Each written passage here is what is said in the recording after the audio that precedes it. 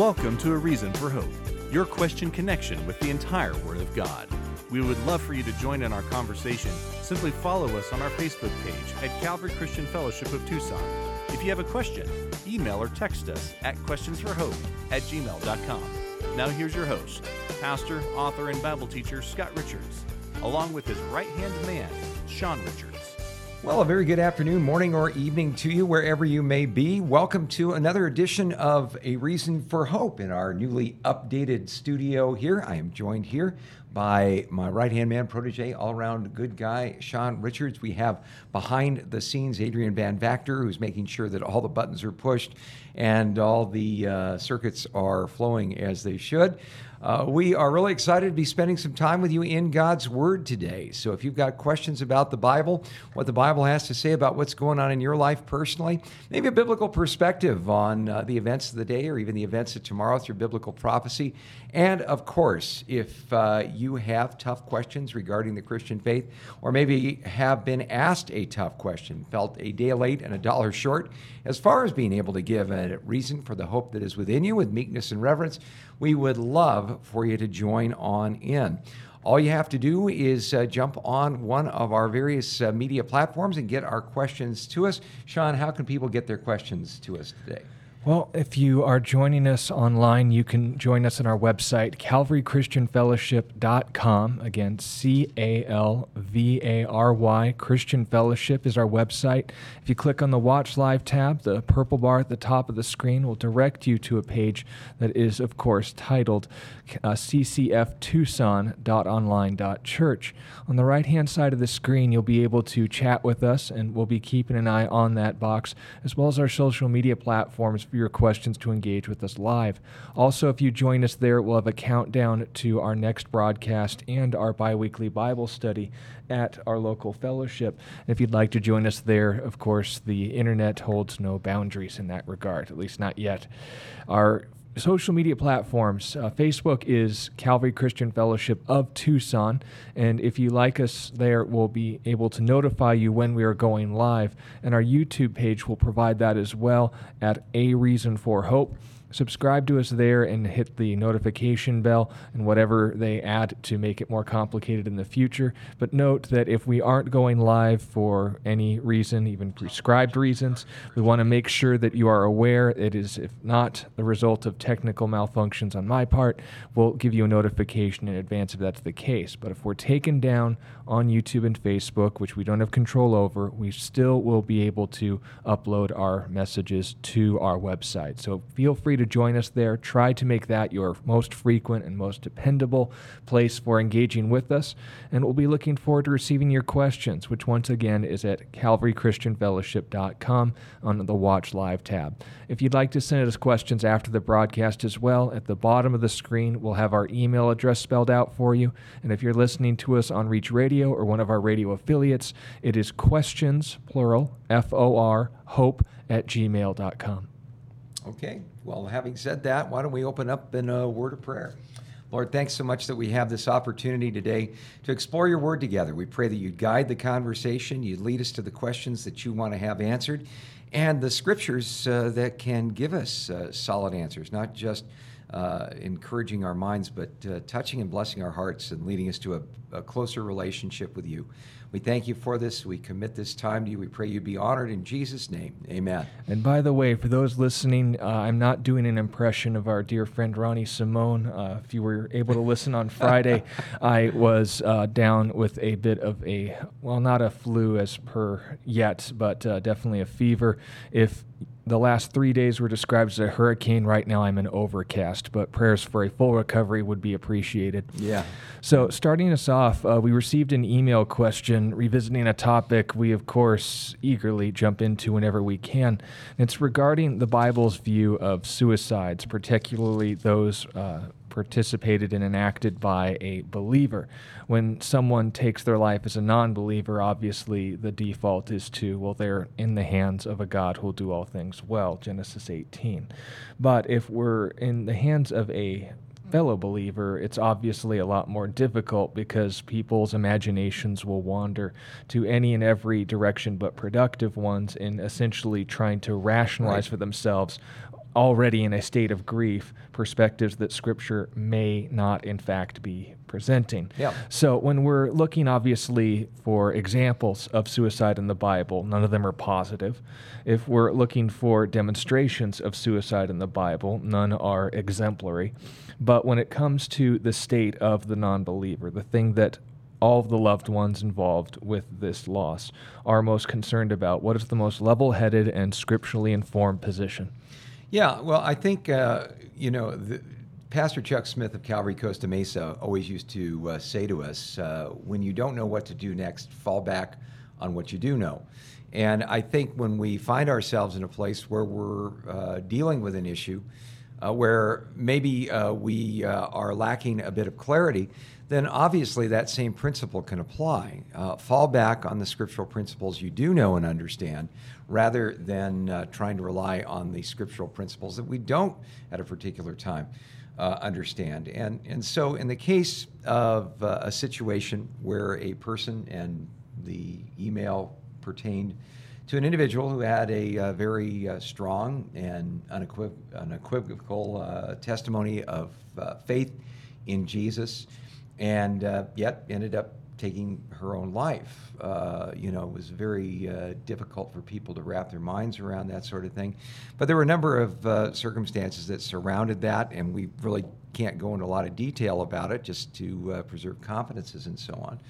But when people would ask the question, okay, where do you suppose this person is?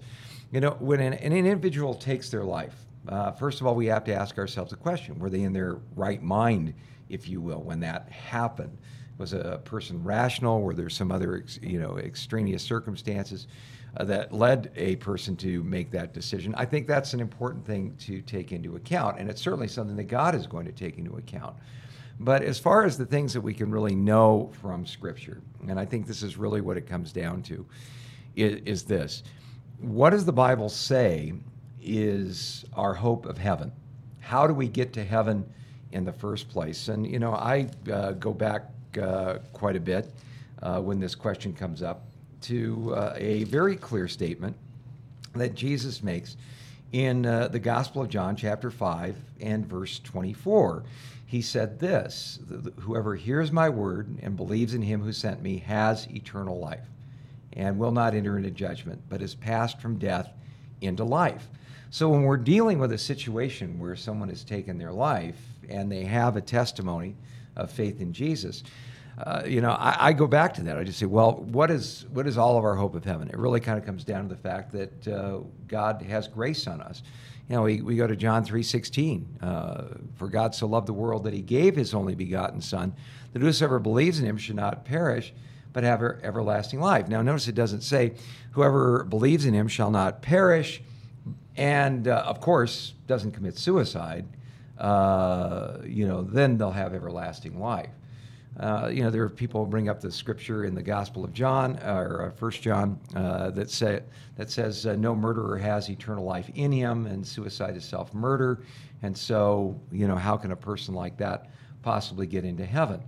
Well, same way all of us get into heaven, by God's amazing grace. Now, don't get me wrong, one of the real casualties that happens when someone takes their life is this: a person, in essence, leaves that question to those who've been left behind. And, the idea that there is, as you mentioned, no positive example of a person who commits suicide, no example of an individual who's a genuine believer in Christ, or even in the Old Covenant who committed suicide.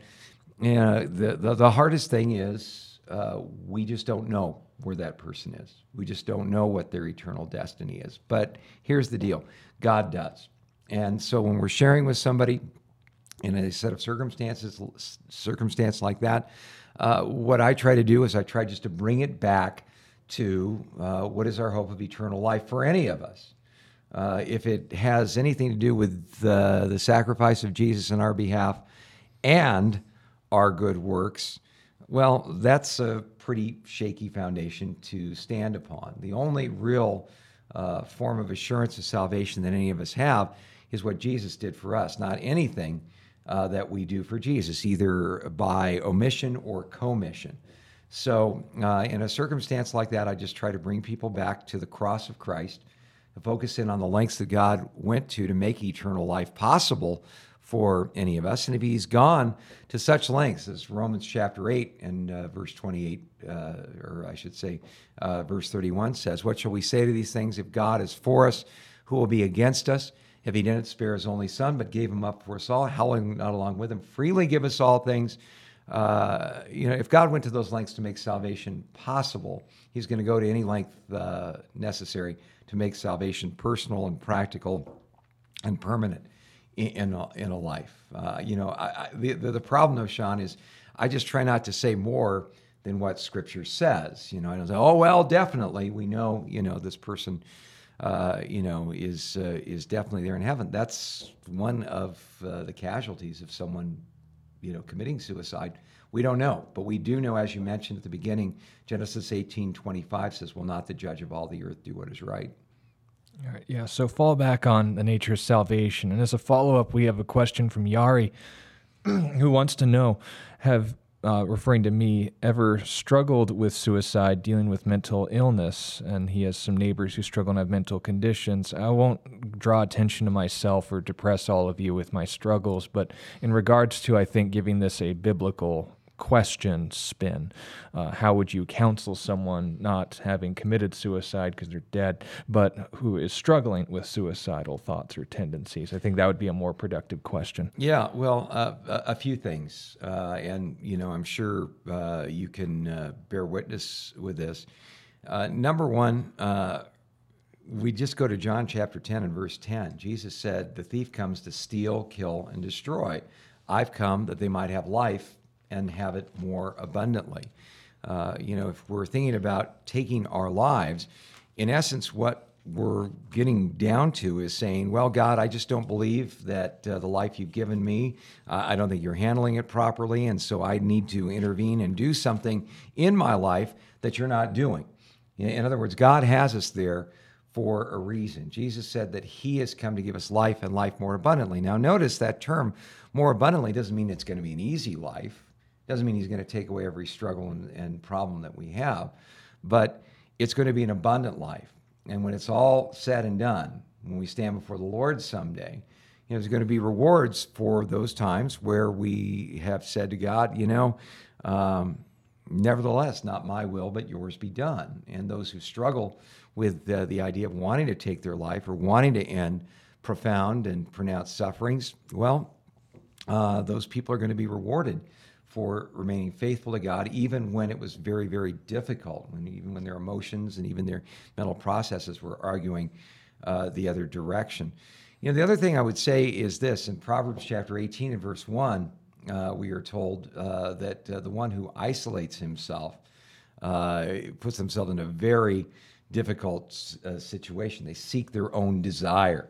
They rail against all wise judgment. And so when a person is struggling with those kind of thoughts, one of the most important things is to reach out and connect. It's Memorial Day today, and our good friend Jesse Kelly, who's been a friend of our family and attended our church here for a while before he moved to Houston, had some really powerful things to say on his particular webcast, being a Marine veteran, about Memorial Day and how tough that is on a lot of veterans who've come home, who've lost their brothers in arms and are struggling. And, his exhortation was reach out, don't isolate yourself. If you feel like you're saying, oh, I've lost my friends and so on, and it's leading you down that path, don't try to battle that alone. Reach out to other people if you possibly can. And I think that's another important thing that people who struggle in that particular area need to do. They need to have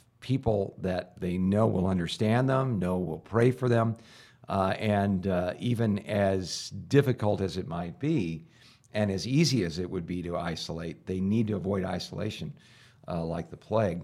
But the most important thing is just to kind of go back to the Garden of Gethsemane. As Jesus was struggling with a situation where he was on the edge of losing his life just because of the sheer pressure he was facing, staring down the barrel of the crucifixion and bearing the sins of the world. Praying, Father, if it be your will, let this cup pass from me. Nevertheless, not my will, but yours be done. Now, notice Jesus not only did that, but he also sought prayer support from other people. I think if we follow Jesus' example, get prayer support from other people, pray like Jesus prayed, nevertheless, not my will, but yours be done. I think the Lord is definitely going to give a person in that set of circumstances the strength to persevere. And the other thing is this, and we've talked about this before. It's, what do they call it? The old 30-minute rule. Things are going to look different in 30 minutes. You might feel overwhelmed at a particular time. If you can hang on and hang in for even 30 minutes, things could change and change radically. Yeah, and if there's any other passages to note for memory's sake especially, but also for study, is 2 Corinthians chapter 12, where Paul is specifically speaking of infirmities as not a reason to stop, but a reason to rejoice, right. Something that makes Christ's power manifest, and also keeping that in perspective with the point Paul was making in Romans 7, because whether it's something you're born with, like in my case, or with Jesse Kelly and his experiences, or Peter Martin as well in his time in the service, all of these things are going to be something you carry with you, but it's not something that you have to carry alone. Now, unfortunately, human nature, being what it is in a self-destructive and fallen state, gets comfortable in the emotional state we are presently in, whether that's happiness and wanting to stay happy, or sadness and wanting to stay sad, thus the tendency towards isolation. We perpetuate negative or positive emotions because we're comfortable there. And the same is true for outright desperation, as odd as it seems. So when we're in those places, we need to first recognize the problem, which is the point of Romans 7. There is a problem, and it's me. And the second part is noting that problem isn't the final answer. That isn't the end of the story. That Christ's power is made perfect in that problem and weaknesses. So if we don't let our pride, and this is a confession on my part, essentially dictate how we're supposed to respond and say that I have the sole authority, it's my body and my choice. No, Christ died for you. Now you have the opportunity to live for him. As far as a non-believer's perspective, that's the tragedy of it all. But that would be where I'd recommend in my own time and struggle. Yeah, and again, there's, I think, two equal and opposite reactions I think people will have in those circumstances. There will be some, especially if you come from a Roman Catholic background, where suicide is viewed as a mortal sin. You do that, there's no hope. Yeah, great. The thing that we have to be careful of is not, minimizing the sin of suicide, and it is a sin, but not making it the unforgivable sin, not something that God can in fact forgive if a person has a relationship with him. And as I said, in the situations I've been in where a professing believer has done that, inevitably there's been physical and even health concerns that an individual had that definitely had to be taken into consideration when evaluating that sort of thing. Fortunately, there is only one judge of all the earth, and he will do what is right. I'm not him, and you're not him. And, getting a consensus of people about, well, do you think this person's in heaven or not?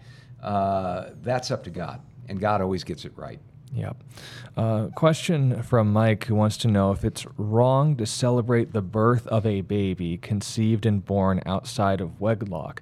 Well, as far as that being something to condemn, Mike, no child's birth is ever condemned or considered a negative thing, regardless of the circumstances or behavior of their parents. The reason why God doesn't want children to enter this world outside of the influence of a father and a mother is because it's less than ideal. But to say then that if you don't have the ideal, you're somehow to be ashamed of your existence is ridiculous. I'd look at the Old Testament and I'd note people who were used by God powerfully, despite the circumstances of their birth, the most prominent of which was Jabez in his prayer, and his namesake, of course, being an ironic twist towards the contribution he ended up having on history. He was a child of a prostitute, obviously in that set of circumstances with some more shame tacked on. And his name, his mother obviously had a lot of high hopes for him, just made him burdensome. Yeah. The whole point was, God, don't let me be a burden to people, but you be my treasure. Yeah, or think of Jephthah. Yeah. He was an individual that came from a pretty I would say, questionable family background. And God raised him up to be a judge over all of Israel. And you note the Messianic line and plenty of other people who had even weirder family origins, but the point being made is this: life is life, and that's what's to be separated. A sin is a sin, but that doesn't mean that you're to be ashamed of what God can do in spite of that. Yeah, and I just kind of go back to Psalm 127 and verse 3, where we are told, behold, children are a heritage from the Lord. The fruit of the womb is a reward. Now, it doesn't just say children that are born to godly families are a heritage from the Lord. Every child born into this world is a blessing from God. And there's no such thing in God's economy as an unplanned pregnancy. God is the one who gives life to all of those children. So as such, Mike, I would say that the birth of every child, in a sense, is worth celebrating. Now, if there's other factors that get involved, like saying, oh, yeah, everybody should have a child out of wedlock, isn't this a great thing?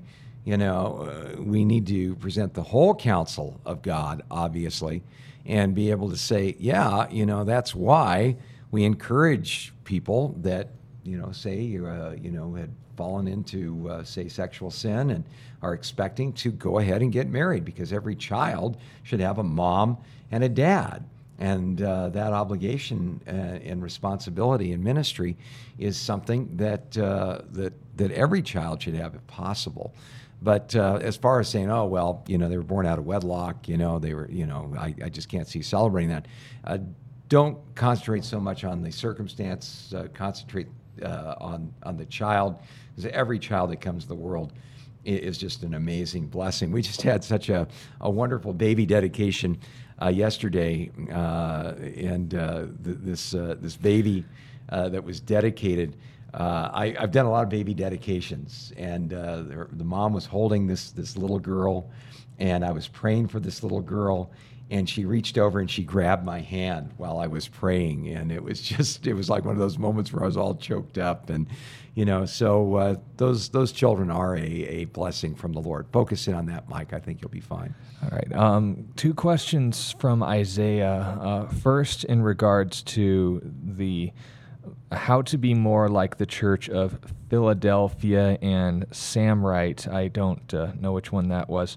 I think you mean Smyrna or Sardis or something. But nonetheless, the positive churches, the ones Jesus didn't have. In Revelation chapter 3, sure. But the other church, referring to the persecuted church, that, of course, was those who were faithful in the face of persecution. Smyrna, yeah. But the other question is, what are the dietary laws? What was their purpose, I believe, Isaiah, is what you were asking previously. We didn't have the chance to go over it on Friday. And by we, I mean you, Bo and Adrian. Let's start with the 7 churches, because there's a bit of not necessarily controversy, but a lot more confusion than I think is warranted. Much like anything else in Revelation, when people don't start with the first 65 books, and they get to the 66 and start saying, okay, well, here's my instruction for godly living. Right. The purpose of the book of Revelation is given to us in the first chapter and the first verse, not in the second and third chapters.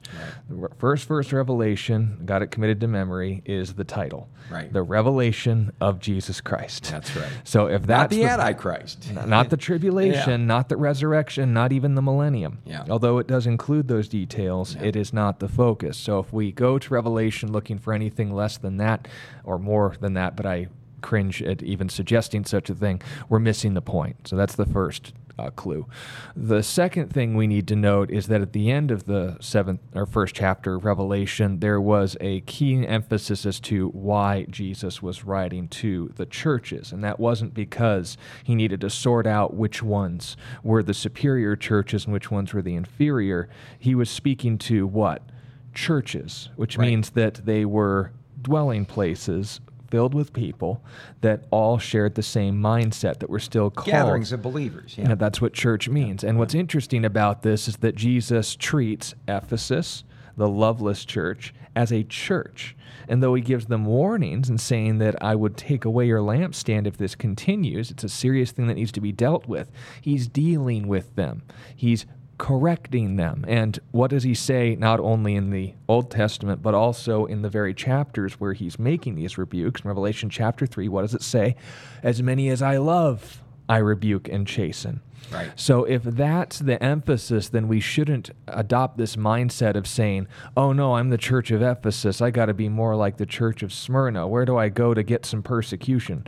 Or, oh man, I'm a church of Laodicea. How do I get back to being the church of Philadelphia? No, you are what you are, and you are where you are. And this is where I think there is some benefit in hearing the different perspectives, but also coming to informed conclusions on how people have handled the book of Revelation over time.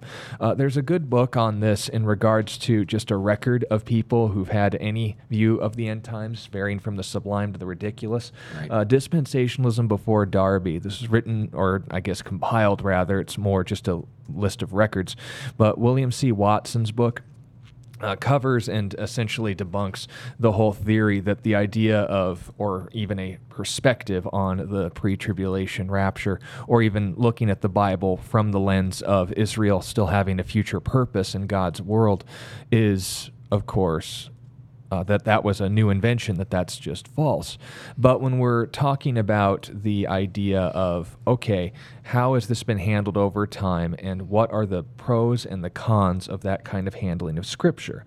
Because no, that should be our goal in any study, not to say, well, this is the right one because my pastor said so, or this is the right one because this is what makes the most sense to me. Yeah. I'm blessed with plenty of people in my life who, if I think something or say something stupid, they'll call me out on it. I am just so incredibly blessed to have a roommate who has no filter when it comes to, if him hearing something stupid, he'll tell me. He was out of town with his family for the last 2 weeks, and I had to make up for lost time. I just felt like saying dumb stuff so I would know he loved me again, but I digress. Yeah. The point being made is this. If we isolate ourselves from perspectives other than our own, then we're always going to think we're right, because we wouldn't have an idea if we didn't think it was right. But if, on the other hand, we don't check those interpretations, then we're going to end up, I guess, not isolated, but in a echo chamber is the word. Yeah. And that's not healthy. So the three ways that people have handled the 7 churches throughout history, and I think the first has the most merit, but all have some bearing, otherwise no one would have had them. And I'm not including ones written by cult groups, by the way. The first and the most plain is that this is an overview of the spiritual state of the church as a whole, that this encompassing overview is where any particular believer would find themselves in their relationship with God, and outlined by these 7 churches that were literally on the same route, going through Asia. It's a semicircle in Asia Minor. Yeah, which is modern day Western Turkey specifically. Yeah. But the point being made is, through these cities, you have 7 different spiritual states that would describe any Christian in their walk with God and how Jesus would deal with them directly. Now, if I look at Philadelphia, where were they? They were in a place where they were holding true to what God had told them to do, holding true to what God had said to them, and were taking advantage of what little or the most opportunities they had been given. They were faithful in a little, they would be rewarded for much. That was the overview. Right. But does that make them the superior church? Not at all. They're treated and spoken to just like any of the other churches, as a church. And in fact, the churches that received correction were, if for no other purpose, being shown more love than Philadelphia, because if you don't have to correct the kid... Or Smyrna, yeah. And here's a at-home illustration. Say... just to throw myself under the bus here, I have a younger sibling, Sarah. When I was little, was I more comparable to her, or was I the one that needed more attention, more correction, more timeouts? And by the way, full disclosure, I'll sign my waiver. No problem sharing this embarrassing information. I was insane. I still am, but I've learned manners, right? But if on the other... Every 2-year-old is, but go ahead. Well, mine kind of persisted until high school. But the point being made is this. If I was being shown patience by my father, that meant that he loved me, not that I was the inferior child. Sarah was a lot easier to deal with, especially at younger ages. Yeah. But that didn't make her the superior child. It just meant that the opportunities you had to show love for her were fewer and far between because you were so busy dealing with me. Yeah, you love your kids, but you love them differently. That love is a given, But how that love is manifest is manifest in different ways. Which didn't mean that Sarah never needed correction, nor did it mean that I never got things right. But where each church was at is also handled. This is the first perspective, where each believer is at. If you want to be the church, you want to be in Christ, then let Jesus correct you when you need correction. Then let Jesus comfort you when you're going through times of persecution. Let Jesus correct you if you're letting ungodly influences take place in your life. Let Jesus correct you if you are in a compromised and sinful state in your life. Let Jesus correct you if you've gone into autopilot in your Christian life. Let Jesus correct you. By the way, I'm going through the churches in order if you haven't noticed the pattern. If you're in a place where you're just faithfully sharing God's word and enjoying Him, let Jesus correct you if you're starting to take Him for granted. But let it all come from Him because He loves you where you're at. That would be the first handling. The second handling of the Scripture is a prophetic overview, which again is appropriate given the tone of Revelation of the church's ages, so to speak. Right. The various stages of church history that have been put forward throughout history.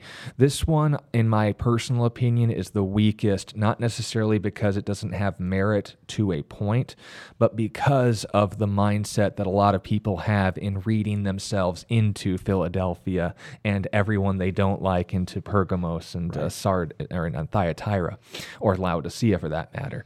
When we're talking about the various stages of church history, we obviously say it was more a mess than a state of progress, but it didn't mean that we didn't do anything right. If, on the other hand, though, we were to note, again, through that documentation given throughout history, and you read any historical chronicler that made a comment using Revelation, it was always with that bent in mind. How do I make myself out to be the superior church, and how do I make everyone else out to be the inferior church, which once again I think is an unproductive reading of Scripture, to build up your pride rather than to pursue godliness, which 99.101% of the time is going to require some correction, if you get the joke. So the point being made is this. If I take this approach to Scripture, what's the most practical takeaway? Again, I don't say that it's not without merit. Very smart, capable, and intelligent people have handled this and handled it, I think, consistently. But the key needs to be this. Am I looking for correction, or am I looking for pride? Am I looking at myself and saying, how do I fit into these churches? No, if there's any self-examination, it's saying, where is Jesus with me? And if I fit into a church I don't particularly like, then I take the correction. But, and this is in regards to your question, Isaiah, if I fit into a church that was given positive notes, then I take their commendations, and I make sure that I stay in the notes that he makes towards them, that they were faithful, that they had an open door before them with their little strength that they had, and that they wouldn't deny his name. But if, on the other hand, you're in another church, it doesn't mean you're an inferior Christian. Just remember that in those places and stages of life, God still loves you where you're at. He didn't love Philadelphia more. He didn't love Sardis and Laodicea less. In fact, he was more involved in their lives than Philadelphia and Smyrna, because that was the whole point. They were fine where they were at. So that would be how I'd handle that second presentation of the passage. And the third, which I think is, again, probably the second weakest, because it ends up kind of brushing the whole passage underneath the rug rather than actually doing something with it. The perspective is this was only speaking to those churches at that time, but much like the letters of Paul and the others that were written to specific people at specific times and for specific reasons and places that only fit into their context, they can be applied given their spiritual merit when handled properly and biblically. Now, again, I get it. I handling Jesus' letters to the churches the same way you would handle Paul's letters to the churches or Peter's letters to the churches, et cetera, et cetera. There is some merit to that, I'll grant it, but not as much as the former two. And why? Because, again, you can't really do much with that, because the moment you try to glean something out, then you have to test that, and you have to get into the sticky business. So I wouldn't say much in regards to that, Isaiah, but that would be the point that I'd make, is if you're finding yourself seeking out? How do I put myself in a position where I'm only able to perceive myself as one of the good churches? How do I make sure that I'm the church of Smyrna or the church of Philadelphia, not those yucky churches that Jesus had to correct all the time? Hey, we're all going to need correction. In fact, the more you seek it out, the better. But the point being made is this: whether you take it from a historical lens, a present prophetic lens, or an overview of church history where you can then also note and apply yourself as well, I think there's merit for all three. But just note what's been talked about and let us know if you need any further clarification. If you want to be Philadelphia, then be Philadelphia. Know what they had going for them and do that. But if you're not going to honestly assess yourself and say, I'm not Philadelphia right now, I'm quite frankly probably closer to Thyatira, well, do what Jesus did, repent and do the first works, and note that what you have won't be taken away from you. If you say, I'm kind of taking Jesus for granted, everything's so kind of hunky-dory right now, especially here in the United States, I'm not really dependent on his Spirit like I should be, then take his correction, repent, and know where your relationship started with. The same for Ephesus, same for, what was the one they associate with the Roman Catholic Church? The Pergamon, thank you. Wherever you are, just make sure Jesus ministers to you there. Anything more to add to that before we get to the dietary laws? No, but Ben has a question that I think dovetails on this same subject we can deal with pretty quickly here. How do you let God correct you? Well, again, how can a young man keep his way pure? We're told in Psalm 119, by keeping it according to his word. The number one way that God corrects us is he has given us God's basic instructions before leaving earth in the Bible.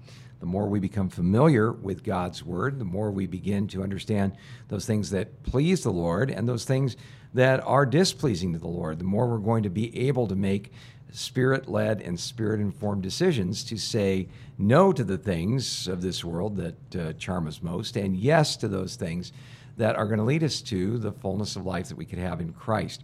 And so sticking in the Word, I think, is an important thing. Another way that the Lord can correct us and guide us into His truth is by using our consciences, if you will, to direct and guide us. Maybe we aren't as familiar with God's Word as we could be. Maybe we're in a situation where things are coming at us pretty rapidly and we can't find ourselves saying, oh my goodness, I just don't know how to deal with these sort of things. Well, God gives us a conscience as well. And when we're born again, we have a born-again conscience. And in the book of 1 Timothy chapter 1 and verse 19, Paul said, having faith in a good conscience, which some, having rejected concerning the faith, have suffered shipwreck. If we train ourselves to turn down the volume of our conscience when we're confronted with tough moral decisions, if we sear our conscience as with a hot iron, Paul warns about false prophets doing that in the last days, then that's a problem. But God does give us that sense of this is good or this is not, or even a sense of guilt or shame that might associate with certain things. And so, when we pay attention to that, God can guide us in that as well. So God's Word, God's conscience, and of course, the ministry of the Holy Spirit through other believers. Wise counsel can be a way that God guides us and disciplines us as well. So I think if we pay attention to those things, we're going to be good. All right. And then the second question from Isaiah was, what was the purpose of the dietary laws? And I think making a reference to Exodus 15, where God made a promise to Israel that if you obey my statutes, keep my commandments, that none of these diseases will come upon you, which I caused to come upon the nation of Egypt. For I, the Lord your God, am your healer. That's one of the names of God, God our healer. Yeah. The writings of a man by the name of S.I. McMillan, I believe it was. He wrote a book called None of These Diseases, where he talked about, as a medical practitioner, all of the physical and medical benefits of keeping the kosher law. But where people, I think, take a step too far, and this is true in borderline cults, some cults outright, but like Seventh-day Adventists and others who would say that you have to keep the dietary laws to be considered righteous. That's not the point. When Israel was under a covenant and law, they were literally literally being founded as a nation, and their government was given to them by God. Now, obviously, he could have explained to them germ theory and parasitic infections and the, cyclical nature of how when bottom feeders like lobsters and shrimp and so forth, when they're eating those little things which are literally pieces of corpses and defecation and so forth, aren't good to ingest in your body unless you prepare them a specific way. You could understand that if God covered every detail he could, the Bible wouldn't be an instruction of spiritual living. It would be a cookbook. We'd have a chapter on pufferfish because you have to prepare them just the right way or they'll kill you. And we'll let the Japanese figure it out over time. But the point being made is this. God's goal was to establish a relationship with Israel, and relationships are built on trust. Hebrews 11:6, without faith it is impossible to please him, for you must believe that he is, and a rewarder of those who diligently seek him. How would Israel know that he was? By what he had told them and revealed to them. How would they diligently seek him? By obeying those things. That included, don't eat this and do eat that, but make sure that you do it in this way. Now, what would be accomplished with that? Two things in regard to your question. First of all, it would give them the opportunity to do what we all need to do in our relationship with God, trust him, not to give them all available information, but to know God enough to say he probably knows what he's talking about when he made these creatures, which one I should and shouldn't eat. Now that we know the practical reasons, then we note the second reason, physical blessing. They would see the benefits of obedience to God, and of course, as he also repeats in the book of Deuteronomy, chapter 7, that none of those diseases would come on them. Israel wouldn't have to be dealing with trichinosis if they stayed away from pork flesh without properly cooking it to 200 degrees minimum, right? Internal temperature, of course. The only thing that I would add to that, really at all, and there's a third aspect of it, is that kind of like some of those puzzling passages we find where, say, for instance, the Lord commanded the people of Israel not to have clothing where you have two fibers that are sewn together. For the priests. But, and also that their fields would be plowed in a certain way that would not mix crops together and so on. And they wouldn't touch the corners. And so, when you look at that, there's a part of us that seems, well, this seems rather arbitrary in a certain way. And to a certain extent, it really is, because what God was doing with the people of Israel was to show that the people of Israel were God's distinct people, that they were different from the Gentiles. In fact, when a Gentile would come and go, hey, why do you guys, not eat pork or certain kinds of shellfish or things like that? They could tell them, well, these are the things that the Lord our God has shown us to do, and this is what makes us distinct. And obviously the physical benefits and blessings that would come from all of that would go hand in hand with it. Interestingly, after this purpose had ended, making the Israelites distinct from all other nations, Jesus declared that all foods were clean. He said that, it's not what goes into your stomach that defiles a man, it's what comes out of your heart that defiles a man.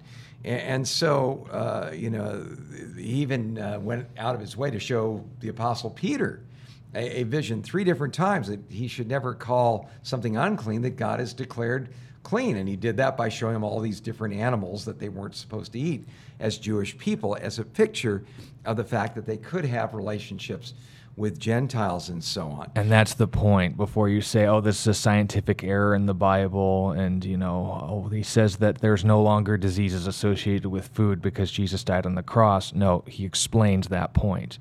But if, on the other hand, we're going to say the purpose of the kosher law in a legal sense had been fulfilled, yes. Yeah, and so, again, after that had served its purpose, in God's plan, there was a freedom there.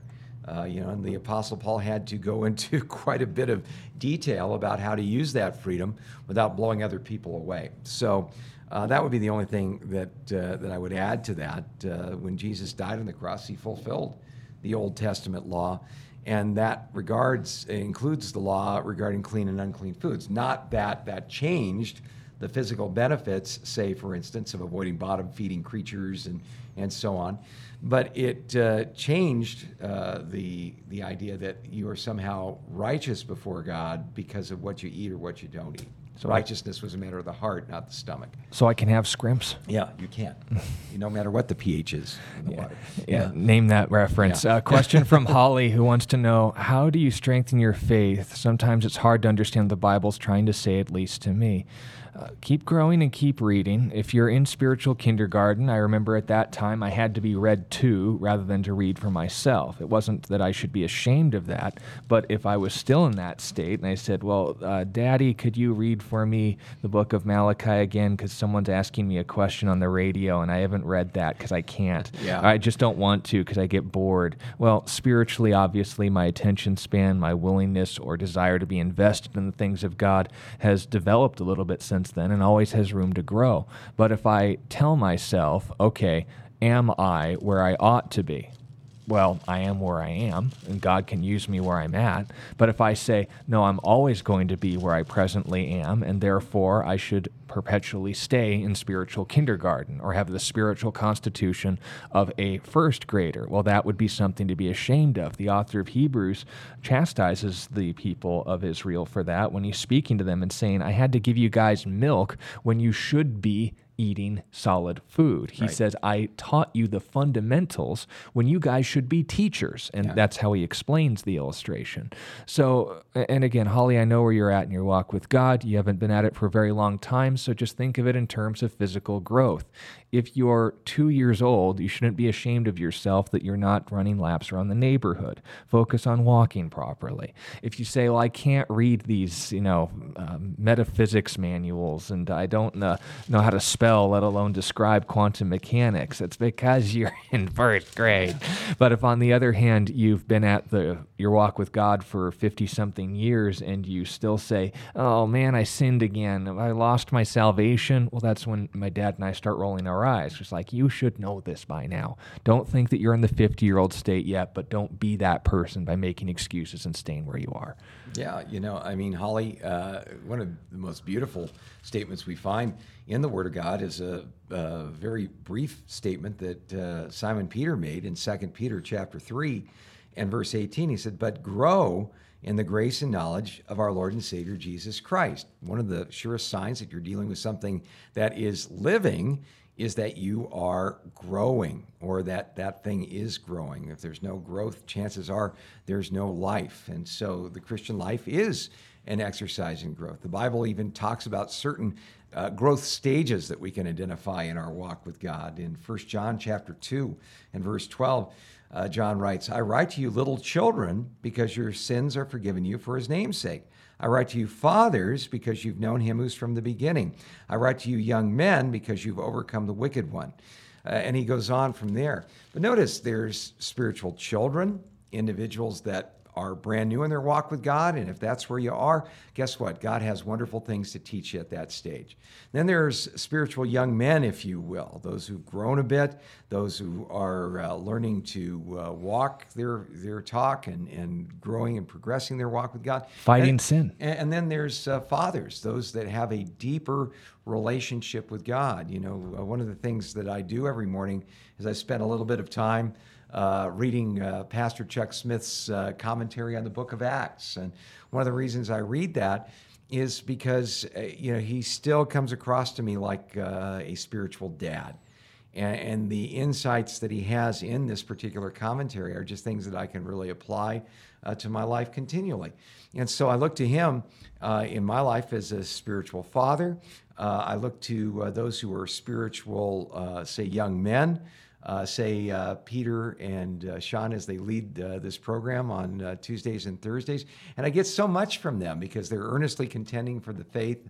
And then, there are some people that really blow me away because they're just flat out in love with Jesus because they've just come to the faith.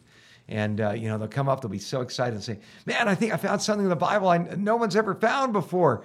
And I'll go, what's that? I go, well, it says here, God so loved the world, he gave his only begotten son. Right here in John 3:16, isn't that awesome? And I'll go, yeah, that really is awesome. And I'm blessed because of their youthful enthusiasm, if you will. So there's something that every stage of growth in our walk with God can bring to the table. If you want to know, Holly, what your growth pattern is going to look like, in 2 Peter chapter 2 and verse 5, Peter talks about that God has given us great and precious promises, that through these you might be partaker of the divine nature, having escaped the corruption that is in the world through lust.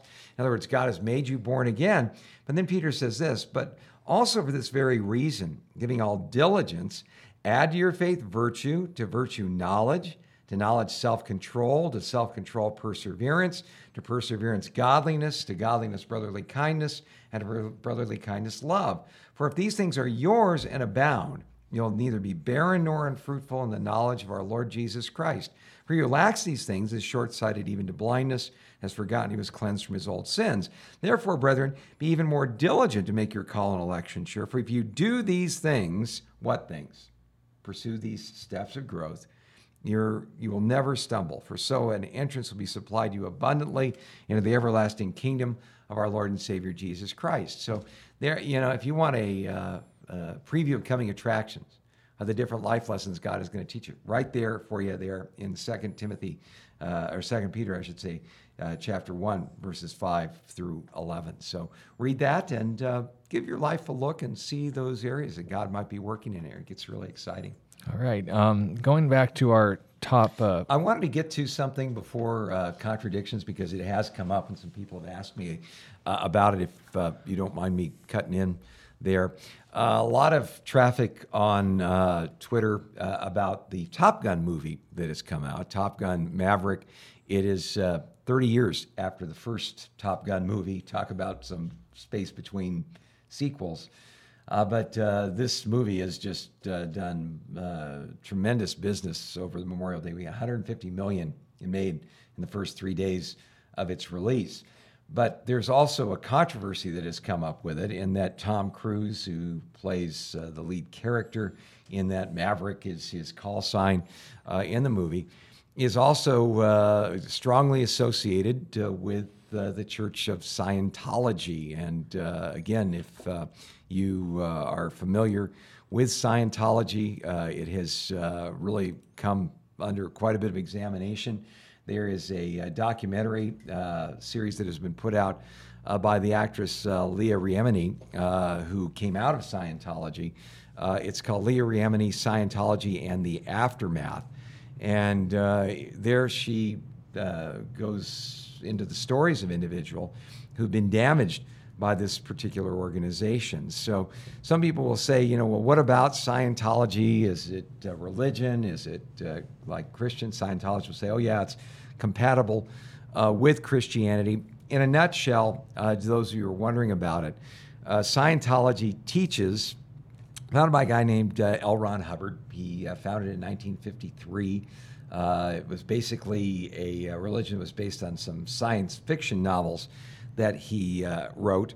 And a bet. And a bet that he could invent a religion. But Scientology, among other things, that teaches that human beings are immortal, that who you really are is called a thetan, that the world that we live in right now is the aftermath of an intergalactic battle with an evil galactic warlord named Xenu, believe it or not, X-E-N-U. I'm not making this up. I'm just telling you what L. Ron Hubbard believed and what Scientology teaches. He didn't believe it. He claimed it because he was following through on a bet where he could make money through inventing a religion. Well, suffice to say his followers believe it. And that the real you, the thetan you, is trapped by matter, energy, space, and time. And that salvation, according to Scientology, comes through a process called auditing. Now, auditing happens when you go down to the Scientology church, and they have a little box called an e-meter, where what they call engrams, which are memories of past pain and unconsciousness that create energy blockage in you, will show up if you talk about certain issues. They ask you certain questions. They say, well, come down, we'll give you a personality inventory. And the bottom line of their personality inventory is that everybody needs Scientology. So you have to sign up for certain courses, and all these courses cost money. If you go through their whole process, it can cost hundreds of thousands of dollars. And they promise you that when all these engrams are removed, all these blockages of your energy, you then can control matter, energy, space, and time. In essence, you can become a godlike creature. In fact, in a expose of Scientology that was published in Time magazine, the ultimate revelation that you get to when you're at the top of the heap in Scientology is that L. Ron Hubbard, in fact, is God. So if you wonder if this is compatible to Christianity, it basically refutes almost every belief that we have as Christians. The Bible teaches that God is the only creator of the universe and is in control, not Xenu, that mankind was created by God, that salvation is not to be found by going through personality audits and inventories and paying money to people, but only by the free gift of God, the grace of Jesus Christ, that Jesus has resurrected from the dead. It is seated at the right hand of God. Scientology sees Jesus as a tragic victim of bad breaks, and that he was a very wise individual but was killed because things got out of hand. That is not what the Bible teaches. In fact, the Bible teaches that we all have a problem, that we're evil, that we aren't just unrealized spirit beings that just need to have these blocks in our energy removed. We need to have our sins forgiven and be reconciled to the Creator who has made us. Scientology denies the deity of Christ. Scientology denies the sinfulness of man. Scientology believes in reincarnation and that salvation is possible only when you're removed from that endless cycle of birth, death, and rebirth. And so Scientology and the Bible have very little, if anything, in common. Tom Cruise is a very highly placed individual in Scientology, gives quite a bit of money to Scientology as a result of all of that. Does that mean you should or shouldn't go see the movie? Like anything else, you've got to follow through on your own convictions on that particular question. If someone were to say to you, Sean, should I not go see this movie because Tom Cruise is a Scientologist, what would you say? I'm going to make a joke because we don't have enough time to go into further detail. Hey, if you don't want to see it or you do, you can be my wingman anytime. Okay, so there you go, kind of a reference to that particular movie. But, again, pray about it just like you pray about everything else. Whatever your hand finds to do it heartily as unto the Lord. Whether you see it or you don't, do it in harmony with your relationship with God. And I don't think you're going to go too far wrong. All right. Well, the music is going to come on in the next couple seconds, so we won't start a question without the ability to finish it. Maybe a warning. Isaiah wonders if there'll be a Top Gun 3 if the Lord tarries another 30 years. May the Lord forbid such blasphemy afflicted on the world. But whether that's the line or not, we should begin every day with the hope that it could be the day He comes for us. So we'll join you in that prayer and look forward to seeing you all again next time, should the Lord tarry. God bless you. God bless you.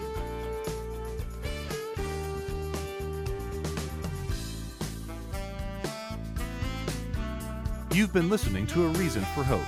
Thank you again for joining us as we continue our journey through God's Word, one question of the heart at a time. Until we meet again, we would love to connect with you. You can text or email your questions to questionsforhope@gmail.com. You can also find out more about our ministry at calvarychristianfellowship.com. And be sure to join us next time on A Reason for Hope. A Reason for Hope is an outreach ministry of Calvary Christian Fellowship in Tucson, Arizona.